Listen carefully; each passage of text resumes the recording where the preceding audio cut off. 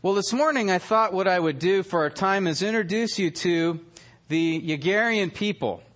They are a tribe in Papua New Guinea, and last year they gathered together, nearly everybody from the community, to have a celebration.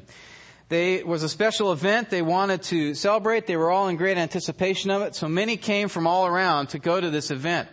And as part of this event that they celebrated together, they had rolled out a red carpet, so to speak, on the grass. And some women who were part of the processional who were singing and singing joyful praise were leading that processional of the red carpet. And behind them was a group of men who were carrying a crate.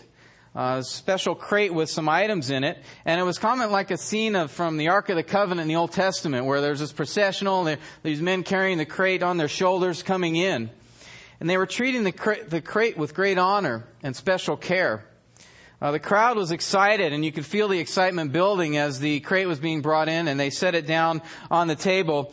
And they began to take the blankets off of it and open up this crate. And as they opened it up, the crowd screamed and yelled in excitement, just like maybe a winning touchdown in the Super Bowl. They were filled with exhilaration as to what was in this crate. And many then hurried their way down from where they were sitting to get a look into the crate and also to see what was there. Just what was it that had gotten their attention? What was it that they had spent nearly the entire day in a hot and humid sun in order to see? What was it that was treated with such reverence and honor and care and respect as it was brought out into the crate? What drew their special attention that day? Well, it was the fact that they received a Bible in their own language. They were celebrating a translation of the Word of God in their heart language, in their own tongue. That is what brought them together. They hungered for the Word of God. And there are celebrations like this all over the world. In fact, last year in Peru, there was a similar Bible dedication that was done for a people who had been waiting for the Scripture in their own language for 43 years. And in fact, a person that was there witnessed an elderly woman who was hearing the Word of God read in her own native tongue for the very first time, and she began to weep. She hungered for the Word of God. I remember a blind girl in France who had a Gospel of Mark. I heard this story many years ago. She had the Gospel of Mark in Braille, and she read it over and over and over to the point that her fingertips calloused, and she could no longer feel with her fingertips. So she took a sharp knife, and she cut the calloused skin off of her fingers, only she cut too strongly, and she lost all of the nerve and sensation in her fingers. She was unable to read the Scriptures anymore.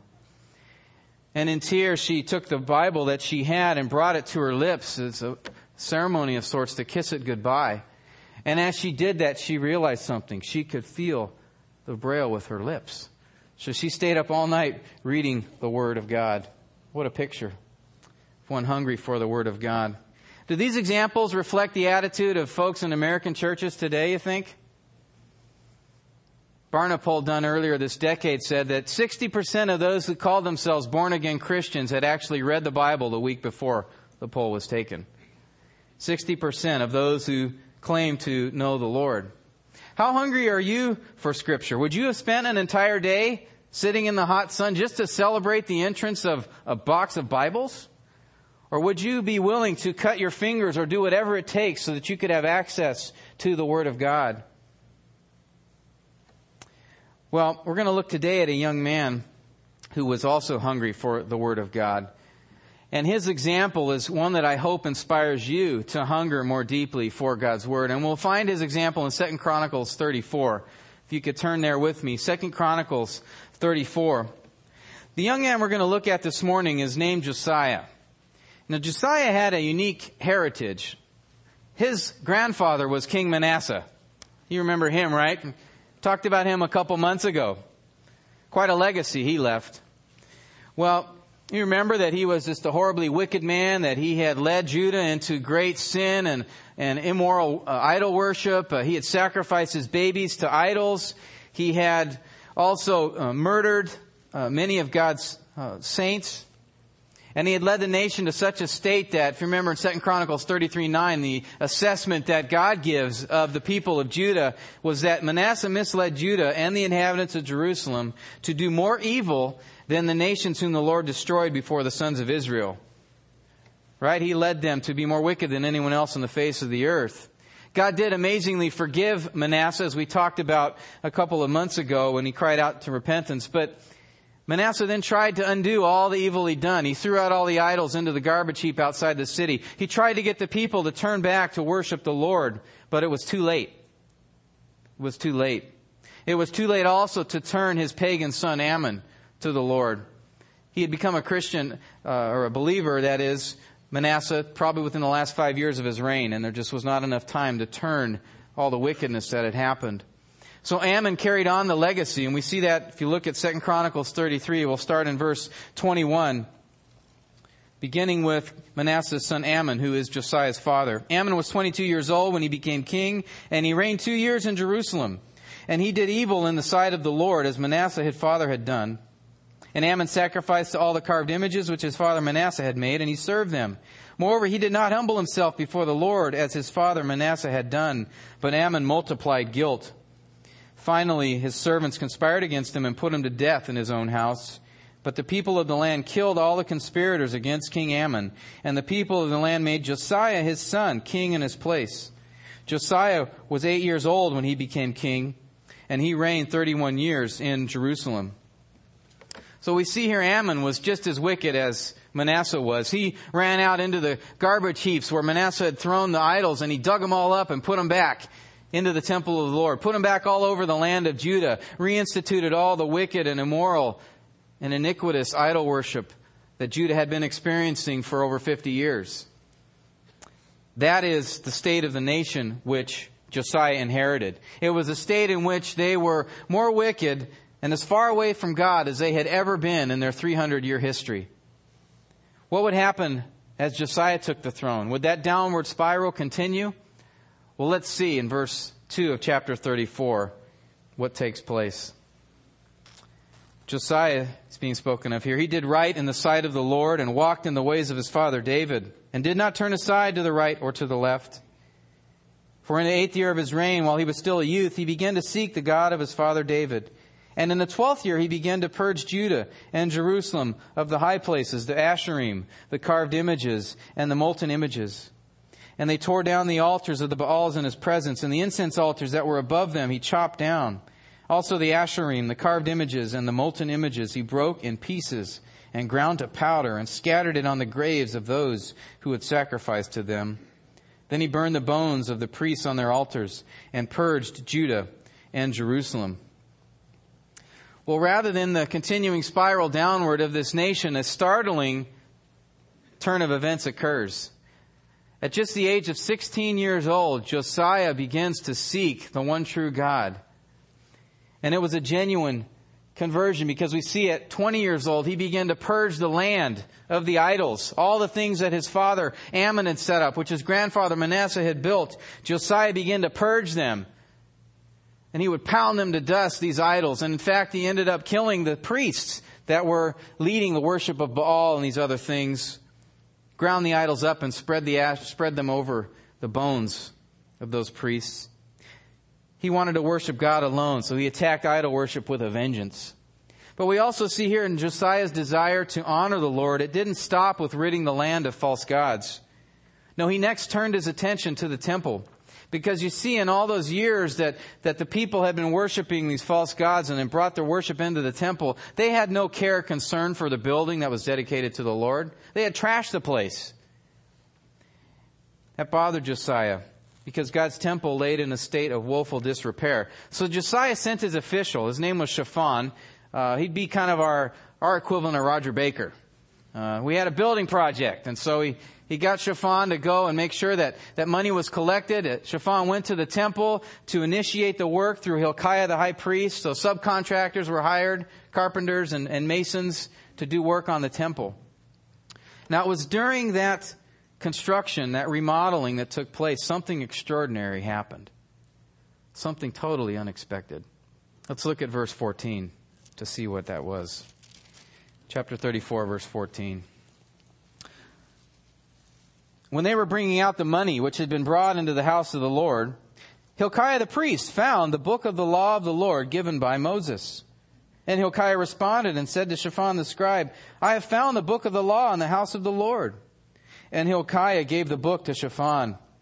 Then Shaphan brought the book to the king and reported further word to the king, saying, everything that was entrusted to your servants they are doing.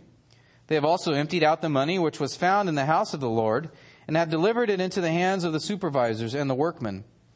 Moreover, Shaphan the scribe told the king, saying, Hilkiah the priest gave me a book. And Shaphan read from it in the presence of the king. So there's a staggering discovery that takes place during this remodel. And that discovery is the fact that they find a book. And actually, the word there is more of document or scroll. They didn't have bound books at that time period. But they found this scroll. And it wasn't an ordinary scroll. It was the scroll. It was the Word of God. The first 5 books of the Old Testament written by Moses. Literally says they're given by the hand of Moses. And Hilkiah's discovery gives us an amazing fact about this time period in Judah's history. They had no Bible. The Bible had been missing. It was gone. In fact, they hadn't had one for quite some time. And before we talk about how long, the question is, how could this have happened? Where was the thing supposed to be kept? How could you miss a Bible? I mean, it wasn't like these tiny things we have today. This was a large scroll, perhaps 5 scrolls. How did they lose it? Well, in Exodus 25:16, God had told Moses to put the 2 tablets, you remember the stones that had the 10 Commandments written on them? He told Moses to put those in the Ark of the Covenant. And then over the course of time, as they were in the wilderness, Moses was writing the first 5 books of the Bible, called the Torah in Hebrew, or the Pentateuch. You may have heard of that's Genesis through Deuteronomy.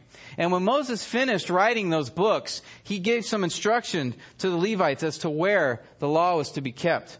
Deuteronomy 31, verse 24 says, It came about when Moses finished writing the words of this law in a book until they were complete, that Moses commanded the Levites who carried the Ark of the Covenant of the Lord, saying, Take this book of the law and place it beside the Ark of the Covenant of the Lord your God, that it may remain there as a witness against you.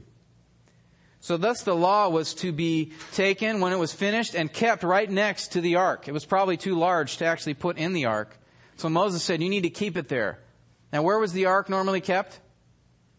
Holy of Holies, right? When the tabernacle and then the temple. So as the high priest would enter the Holy of Holies on Yom Kippur, the Day of Atonement, there would be the Ark of the Covenant and the book of the law that was written by Moses sitting there next to it. But in Josiah's day, it wasn't there. In fact, we read later in 2 Chronicles that the ark wasn't there either. So what had happened to them? Well, some scholars believe that perhaps during the king of Assyrian's invasion in the reign of Hezekiah, some 80 years before, some may have hidden it so that the Assyrians wouldn't get their hands on it.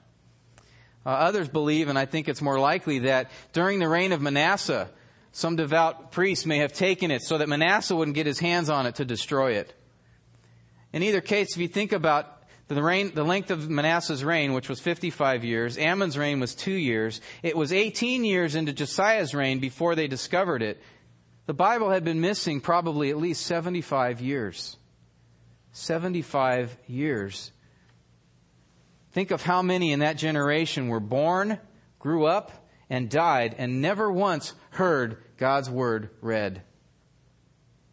That was Josiah's case. He had never heard the Bible. So the people had the Bible. It was stuffed somewhere under something, somewhere in the temple. Maybe it was in the outer storage shed. But the point is that it was put away and no one even bothered to look for it. It was treated like an old family album that your grandma and grandpa had that they didn't care about and they stuck up in the attic somewhere just to collect dust. Begs the question of us, doesn't it? Where is your Bible at? Is it under a drawer? Is it collecting dust somewhere on the shelf? Howard Hendricks said that dusty Bibles lead to dirty lives. He also said if everyone dusted off their Bible, the U.S. probably would have one of the greatest dust storms of all time. It may not be far from the truth. But there was no dust storm for Judah, though, because they didn't have any Bibles to dust off. The state of affairs was especially tragic because God had made provision for something like this not to happen. It's very interesting. If you look at, I want you to turn to Deuteronomy 17 for a minute. Keep your thumbs in 2 Chronicles 34. We're coming back to it. But Deuteronomy 17 tells us what God's instructions were to the kings of Israel and what He wanted them to do regarding the Word of God. He'd given them specific instruction as to how they were to handle the Scripture.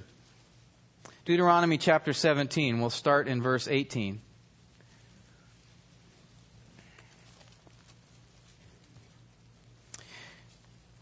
Again in verse 18. Now it shall come about when he sits upon the throne of his kingdom, he shall write for himself a copy of this law on a scroll in the presence of the Levitical priests. It shall be with him, and he shall read it all the days of his life, that he may learn to fear the Lord his God, by carefully observing all the words of this law and these statutes, that his heart may not be lifted up above his countrymen, and that he may not turn aside from the commandment to the right or to the left, so that he and his sons may continue long in his kingdom in the midst of Israel. So what was the king called to do? Well, during the first year of his reign, he was supposed to write a copy of the law. How that probably took place is during the first year of his reign, during the Day of Atonement, because remember, no one could go into the Holy of Holies where the law was, except once a year the high priest could go in. That was on the Day of Atonement. So what would happen is the high priest would go in during the first year of the king's reign. He would take the law out and bring it to the king. The king would then start making a copy for himself. And the Levitical priest would be there with him to make sure he wouldn't make any errors while writing that copy. And then during the next Day of Atonement, the high priest would then take the scrolls and the next time he went in and put them back. But that whole process would probably take a few months for the king to write out those first 5 books of the Old Testament. And if you think about that, during the first year of his reign, why would God have him take time away from, trying to establish his rule, and instead, hey, I want you to go off in a room, take some priests with you, make a copy of the Bible? Why did he do that? Well, you see, the king was to have that law next to him. The king was to be the one to be the example to the people of one dedicated, hungering for the word and applying it and obeying it in his life. That was going to be his measure to keep him from abuse of the kingdom, from straying from God, and from being a wicked ruler. Well, the problem is this had not been happening. For at least 2 generations, there was no copy of the law sitting next to the king. There was a famine in this land, but that famine was not for food. It was for the Word of God. And what is more tragic is that the people didn't even care. There was no search for the Bible at all. I mean, how could a Bible be lost for 80 years and no one bothered to look?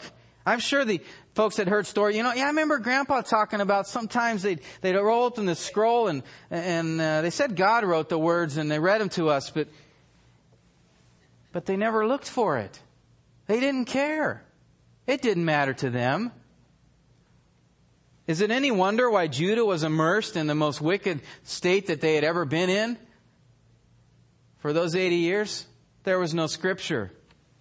As Hendricks said, dusty Bibles do lead to dirty lives. And in Judah's case, absent Bibles lead to abominable lives. And before we look at Josiah's response to this newly discovered book, we need to think for a minute just about what this accidental discovery means and shows us about God. Right? God could have left them to continue in their rebellion, their lack of care and concern for what He said. He could have said, you don't want to know what I have to say, then fine. But God didn't do that. He allowed them to find His Word when they weren't even looking for it. He allowed them to accidentally uncover the Scripture which had been missing for 2 generations. God is merciful. He is merciful. He preserved His Word in spite of the people so that generations and future generations could have the Word of God. Think about the implications if He didn't let them find that Bible. Well, the end of verse 18 says that Shaphan, who took the scroll to the king, and he told him, we found a book. He didn't even tell him what it was, and he started to read from it. What was Josiah's reaction going to be? Well, we're going to see from Josiah 3 godly responses to a man who hungers for the Word of God. And I hope that through that you'll be inspired to have those same responses in your life. So as we're looking at how Josiah responded, I want you to compare that to yourself and ask yourself, am I responding the same way that Josiah did to the Scripture? Let's pick it up in verse 19, chapter 34. Verse 19. When the king heard the words of the law, he tore his clothes. Then the king commanded Hilkiah, Ahikam, the son of Shaphan, Abdon, the son of Micah, Shaphan the scribe, and Asaiah, the king's servant, saying, Go, inquire of the Lord for me and for those who are left in Israel and in Judah, concerning the words of the book which have been found. For great is the wrath of the Lord, which is poured out on us, because our fathers have not observed the word of the Lord to do all that is written in this book. So right away we see Josiah's response. It's one of humility. Great humility, right? He listens, and as the word is being read, he tears his clothes. And that was a sign in that day of a person in great despair. When Jacob heard of his son Joseph being killed, the news brought by Joseph's brothers, Jacob tore his clothes. David did the same thing when he had heard about his son Absalom being killed in the battle. He tore his garments. That was to show just great distress and anguish. God gives an assessment of Josiah's response in verse 27, where he says through the prophetess, Because your heart, he's speaking of Josiah, was tender, and you humbled yourself before God when you heard his words against this place and against its inhabitants, and because you humbled yourself before me, tore your clothes, and wept before me, I truly have heard you, declares the Lord. Well, God says there, Josiah, you humbled yourself. And that word for humbled there means to bring oneself low. It's the same word that was used back with Manasseh. You remember he was dragged across the desert over 700 miles with a hook in his nose. And at that point along that journey, he realized, I need to turn to God. And so he humbled himself. Well, see, Josiah didn't need a hook in his nose to bring him to that point. Just the word of God being read to him caused him to bring himself low. The word there for his heart being tender, it's the idea of being fearful, faint-hearted. He was very sensitive to what he had heard. The scripture made an alarming impression on Josiah. He stood shocked and dismayed. He had never heard these words before. This was the first time God's word was being read to him. He stood appalled. He was dismayed. He was sobered. And he wept. He wept before God as he tore his clothes in anguish. You know what? What God said mattered to him. It cut him deeply. It struck his very heart. Just the Bible being read to him. And that's not the only time that we see this kind of response to God's word. Remember back in Ezra's day, in Nehemiah 8, after the captivity and the people gathered in Jerusalem, the temple had been built, the wall had been rebuilt, and he gathered all the people there early in the morning. And it says there in verse 3 of chapter 8 in Nehemiah that the people were eager. They eagerly anticipated the Bible being read. And they stood there from morning until afternoon, till lunchtime, listening to Ezra read the scriptures. It says there in chapter 8 that Ezra had to calm the people down because as his word was being read, they were weeping and mourning. They had hearts that were tender to the scripture, just as Josiah. Yet there are so many today that are unaffected when the word is read or when they read the word. They're like Josiah's son Jehoiakim. Jehoiakim had lived in Jeremiah's day. Jeremiah was writing the scriptures and through the book of Jeremiah, through Baruch his scribe. And what happened was some of the king's officials heard from this book. And so they brought it to the king. King, you've got to hear this. You've got to hear this. And so as the word of God through the prophet Jeremiah was being read to the king, listen to the king's response. Then the king sent Jehudi to get the scroll, and he took it out of the chamber of Elishama the scribe. And Jehudi read it to the king, as well as to all the officials who stood beside the king. Now the king was sitting in the winter house in the 9th month with the fire burning in the, and I'm going to spell this, Brazier. I said brazier in the first service, so we're going to call it a fire pit, okay? Because I don't know how to pronounce it.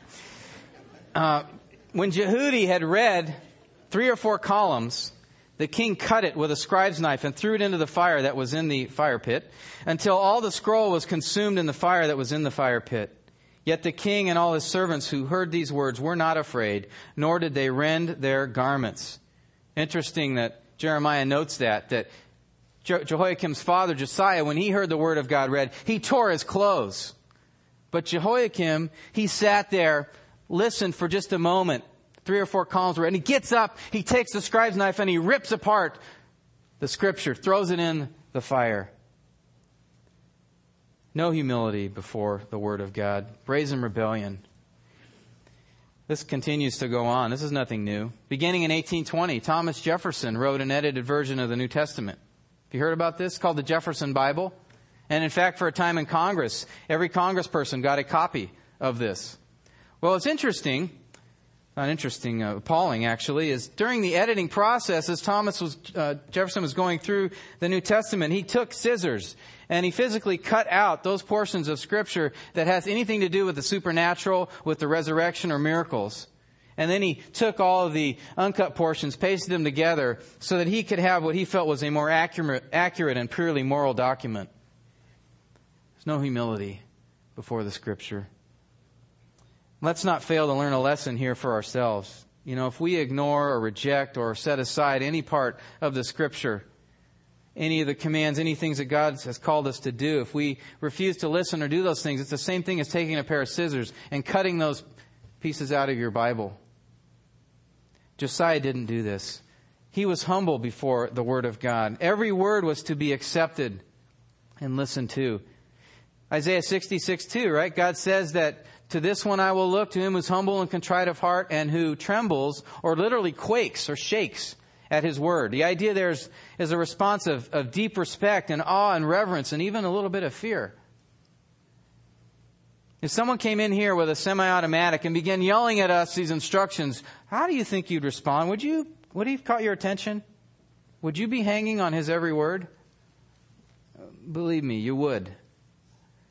Something similar to that happened to me about 15 years ago when I lived in Van Nuys. I was going to a neighbor's house to borrow something from them, and as I was in the doorway, just opening the door, I felt something on the back of my neck. Turned around, there was a guy pointing a gun right at me. He said, "Get in, get on the floor."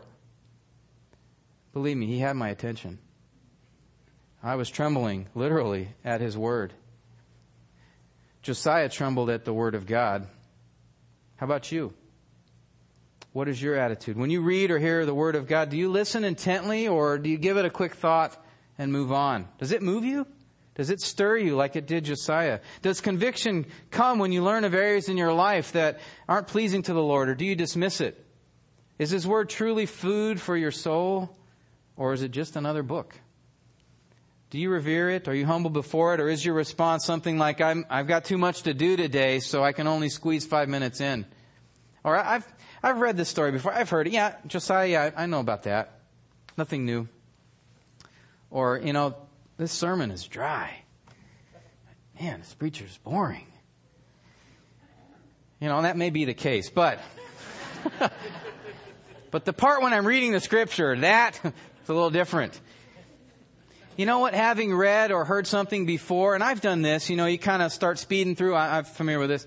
You know what? When we do that, it's kind of like if someone put a meal before you and you tell them, you know what? That won't nourish me at all. I had that last week.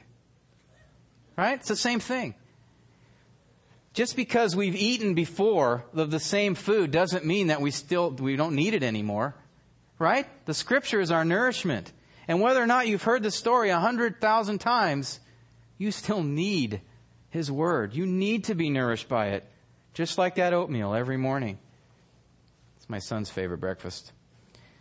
We need to learn from Josiah's example and humble yourself before God's Word. Let's look at verse 29 to see Josiah's next response to the Scripture. Actually, let's go down to verse 31. I'll come back to 29 in a minute.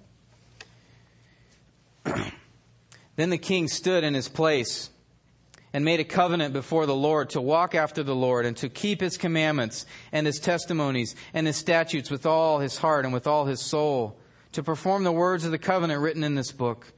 Moreover, he made all who were present in Jerusalem and Benjamin to stand with him. So the inhabitants of Jerusalem did according to the covenant of God, the God of their fathers. You see, Josiah's second response here is obedience. He heard what God said, what God called him to do, and he said, I need to do it. And that's the natural response of a humble heart, is to obey, is to desire to do what God's called us to do. And you notice what characterized his obedience here. This wasn't some robotic or passionless commitment to keep a list of rules just to keep him out of trouble. That wasn't his attitude or motivation to obey the Lord. That's not what God wants at all, right? What's God always after? He's after the heart. And that's what we see in Josiah's commitment here. He says he makes a commitment with all his heart and with all his soul to carry out what the Word of God has told him. He didn't see it as a life of drudgery. He saw it as an opportunity to worship. He had love for God now, and he wanted to manifest that love by doing what God had told him to do. And we see that clearly in his life. If you look at verse 33 and look at the things that Josiah does in response to what he heard from the Word.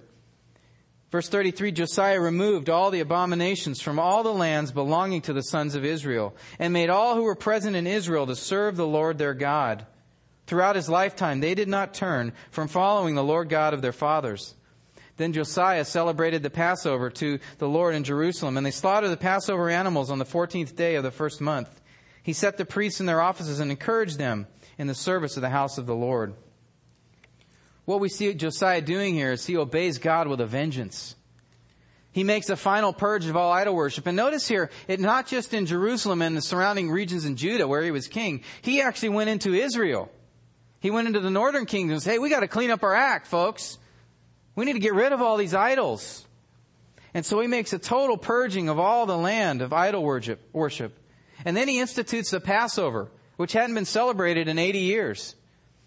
And in fact, Josiah had moved this Passover to be such an exuberant celebration that it says later in verse 18 of chapter 35 that there was none like it since the days of Samuel, which was 400 years earlier.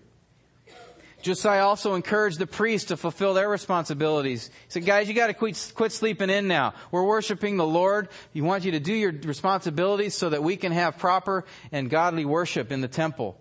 And he encouraged them to do that. See, Josiah was obeying with all his heart and soul. He had reckless abandon to do what God wanted him to do. And it was joyful obedience. Is that your desire? When you hear the Scriptures, when you hear what God has called you to do you faithfully obey everything that He tells you? Is there a conviction to do that with all your heart and soul? When God speaks, are you quick to apply it diligently? Or do you make God wait? Josiah immediately did these things. It was all in that same year that he heard the Word of God. He implemented all of these practices to obey. Are there some commands that you might tend to ignore or gloss over?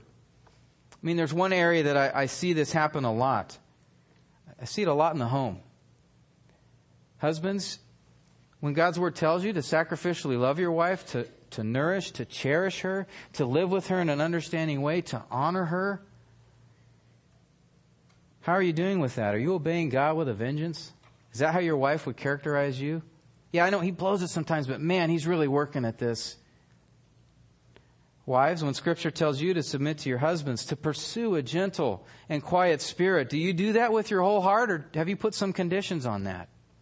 Well, I would if my husband would just stop, or, I would if he would just lead. I see so many marriages where I think these passages just have gotten cut out of the Bible. People look at it as too hard. Do you think it was easy for Josiah to stand up before the people who had been in wickedness and idolatry for 80 years and tell them, we're stopping this. This is not happening anymore. This was an entire nation that was steeped in wickedness. Do you think he'd have no opposition to that? But Josiah didn't let that stop him. He did what was right. He was committed to obey the Word of God. Children, how are you doing in following the commands that God has given you to obey your parents quickly, cheerfully, and completely? Or do you have some conditions on that? Or do you just do it when you feel like it? Do you complain? Do you delay? Brothers and sisters, are you giving God every area of your life? As you think about it, does this wholehearted commitment to fully obeying God in every area with all your heart and soul, does that mean that you're going to give some things up? Oh, yes, of course it does. When I said I do to my wife Tina, you know what I was saying to everyone else? I was saying I don't to the rest of the world. I joyfully gave up all other women on this earth because of my love for my wife. That's what Jesus said when He said, if you love me, you'll keep my commandments. You'll be wholly devoted to me. You will give other things up because of your love and devotion to me. That's what God is after. And if your obedience is a burden to you, and sin is hard, but if it's a burden, I gotta obey the Lord in this too. Jesus said his burden's light. It's not heavy. He will help you with it. But if it's a burden to obey, you need to check your motives. Why are you doing it? Josiah was able to obey the Lord because he loved God and was experiencing God's grace in his life. So we've seen how Josiah humbled himself before God's word. We've seen how Josiah did at all costs obey what God said in his word. Let's look at the third response in verses 29 through 30. And we'll see here that this third response of a man who hungers for God's word is to proclaim it. To proclaim it. Verse 29. Then the king sent and gathered all the elders of Judah and Jerusalem. The king went up to the house of the Lord, and all the men of Judah, the inhabitants of Jerusalem, the priests, the Levites, and all the people, from the greatest to the least. And he read in their hearing all the words of the book of the covenant which was found in the house of the Lord. So Josiah gathers everybody together, and I mean everyone. All the people, everybody, we're coming. We're going to gather together. And he did that not so that he could give some eloquent speech like we're hearing today from our presidential candidates. He did that not to increase his own popularity, not to take a census, but the sole reason he wanted to gather everyone together on that special day was to make sure that everyone heard the word of God. Because to Josiah, you see, what God said mattered, not just to him, but to everyone. In fact, it mattered so much, rather than having the priests read, he read it himself. He read the word of God to the people. You see, Josiah was compelled to declare God's truth. It's the same thing that you and I are called to do. We are called to declare praises of God. We're called to declare His word. We're called to proclaim His truth. Psalm 105 says, "Give thanks to the Lord, call upon His name." Listen to this. "Make known His deeds among the peoples. Sing to Him, sing praises to Him. Speak of all His wonders." Psalm 89 says, "I will sing of the loving kindness of the Lord forever. To all generations I will make known your faithfulness."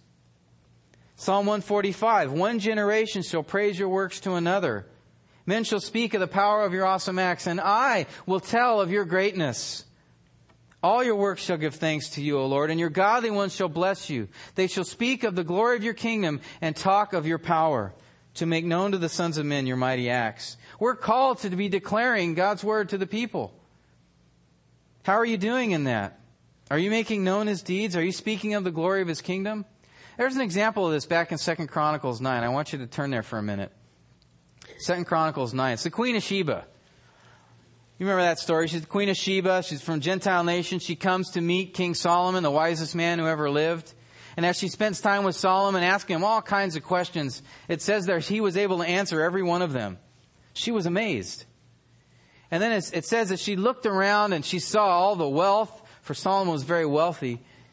All the wealth of the nation, all those things that Solomon, he was able to understand the intricacies of nature and all kinds of things. And she looked around her and saw the temple of the Lord and how ornate it was, and His own palace. She was full of amazement. It says in verse 4 that literally she had no breath in her. Her breath was taken away. She was speechless. Like, wow, this is amazing. But what's interesting is what she says in verse 8. As she responds to all this that she's seeing, notice what she says. "Blessed be the Lord your God who delighted in you," she's speaking to Solomon, "setting you on His throne as king for the Lord your God, because your God loved Israel, establishing them forever. Therefore He made you king over them to do justice and righteousness." You know what? The Queen of Sheba knows some things here. She knew about the fact that God was sovereign. She knew about the fact that God had put Solomon on the throne. She knew that God desired justice and righteousness. She knew God had made an eternal covenant with Israel. She knew God's name, Yahweh, or the Lord, it says here. It repeats it several times. How did she come about that information?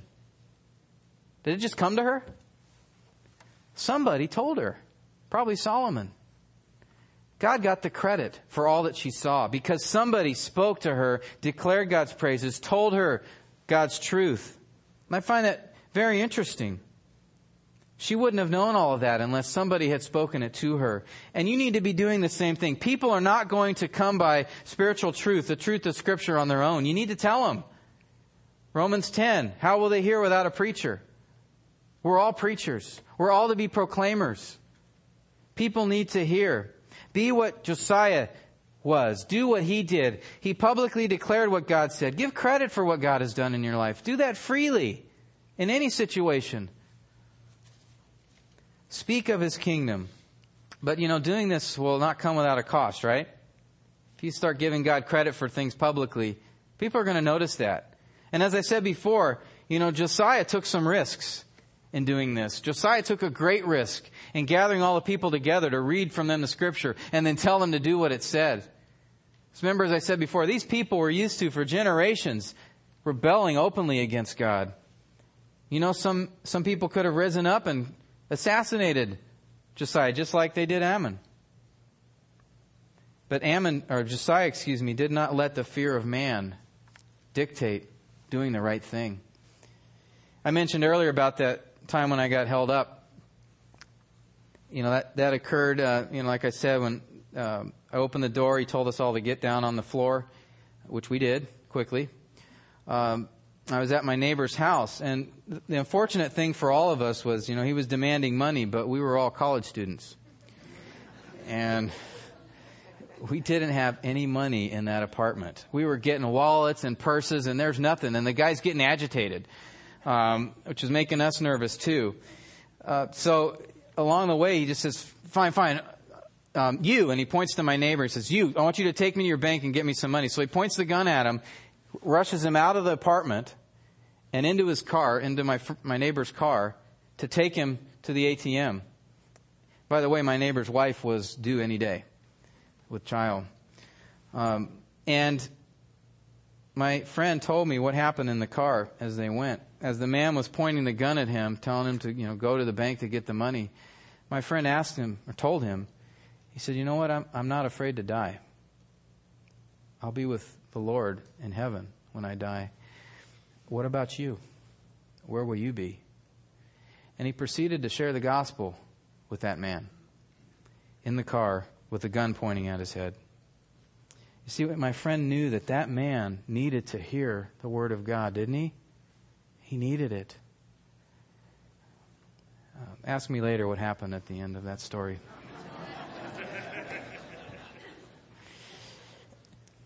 Despite the danger that it posed to himself, my friend declared the word of God.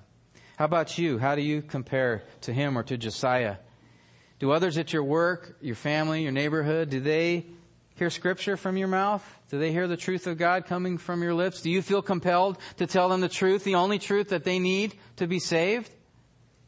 When someone says something like there are many ways to heaven or there is no God, do you respond? Or do you remain silent? Dads, how much and how often are you reading or discussing the Scripture in your own homes? You have a captive audience there.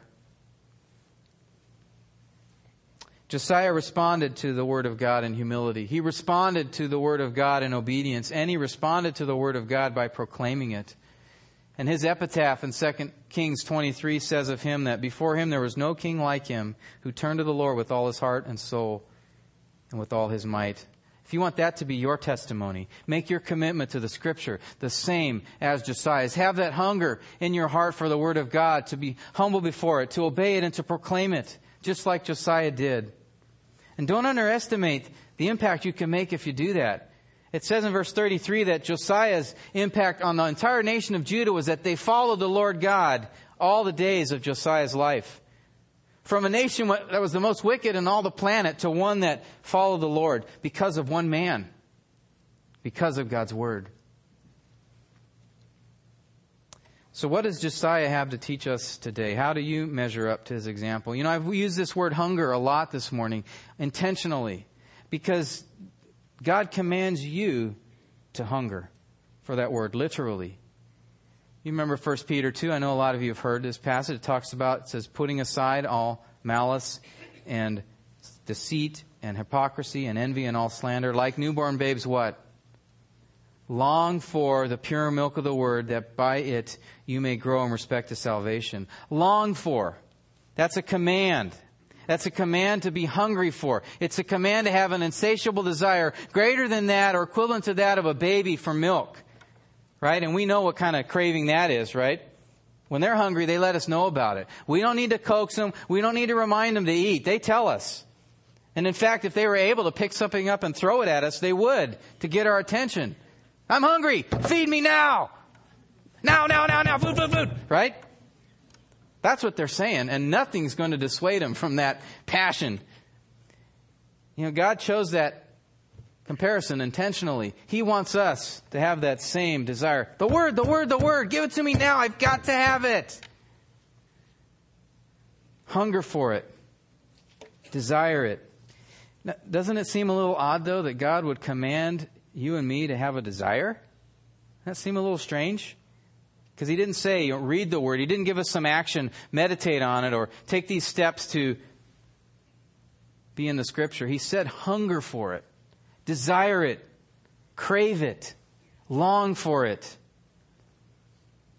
If you don't have the desire or the longing, God is ordering you to get it. Find it. And you can't say, well, it's not there. That's a feeling. How can you generate a feeling? I don't have the desire like I should, so I guess I just don't have it. There's nothing I can do about it. Well, if there was no way for you to get it, then God would not command you to get it. Didn't Jesus command the paralytic who couldn't walk to get up and walk?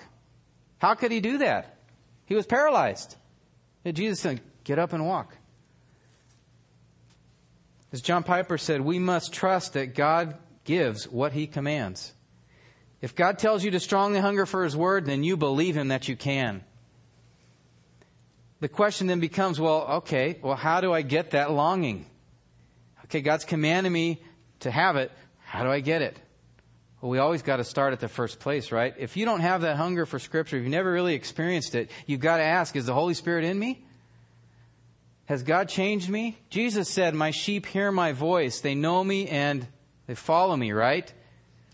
When you become a Christian, the Holy Spirit working in you, as you hear the Word of God, that hunger will grow. So if you don't see it happening, you need to ask yourself, have I truly repented and placed my trust in Jesus Christ to save me through His death on the cross? Secondly, since God commands you to desire His Word, then you need to ask Him for the desire, right? You need to beg Him for it. You need to tell Him, Lord, I desire the desire. Please give it to me. And do that every day. Don't tell me, well, I prayed that once 2 years ago, and God hasn't answered that prayer. So each and every day you need to beg and demand. Say, God, you must give me that desire. Every time you wake up in the morning, God, give me a desire for your Word today. Please, please. Jesus taught us that prayer needs to be persistent, right? God wants us to be coming to Him all the time. And this will be a prayer according to His will, to long for His Word. And as you continue to beg God for the desire, don't sit there and wait for the holy zap. And we do this a lot, right? I prayed about it, so Lord, whenever you're ready, just let me know, right? We may not lay down, but I think a lot of times we have that attitude. I love this quote. One man said, God feeds the birds, but He doesn't throw the food into their nests. All right? One of the actions you're to take is given right here in 1 Peter 2. He says, putting aside all malice, envy, hypocrisy, slander, long for the pure milk of the Word. Simply put, we need to flee sin. And I've found that next to not being converted, this is probably the greatest hindrance to having a hunger for God's Word. And that's entertaining other desires. We need to be pursuing the one desire to long for His Word. And at the same time, we need to be getting rid of competing desires. We've got to starve them off. And usually when someone comes and tells me, or in my own life I experience this, when I'm struggling with just the Word is dry, I'm not desiring it or hungering for it, and they tell me that, I say, well, are you struggling anywhere? Are there some sins in your life you're not dealing with? Because those will sap that hunger. They will sap it out. Beg God for the hunger, and then you need to deal with sin in your life. You need to flee sin. The Word keeps you from sin, right? But sin keeps you from the Word. Another action you need to take is a very simple one, and that is to spend time in it daily. Like Tozer, you need to look at any distraction that keeps you from the Bible as your enemy, however harmless it may appear. Psalm 1:2 says of the godly man that his delight is in the law of the Lord, and in His law he meditates every once in a while. Day and night, right? Continually. One man said the Bible is meant to be bread for daily use, not cake for special occasions. Wear out your Bible from overuse. It's okay to have to go get a new Bible. It's okay to wear the one you have out. Listen to some of these quotes. A well-worn Bible is a sign of a well-fed soul. A Bible that's falling apart usually belongs to someone who isn't. It's a good one. A Bible that has frayed edges usually has an owner that doesn't. Take a look at your Bible real quick. What's it look like? This book is of infinite value because it contains the mind of God. It contains the words of eternal life.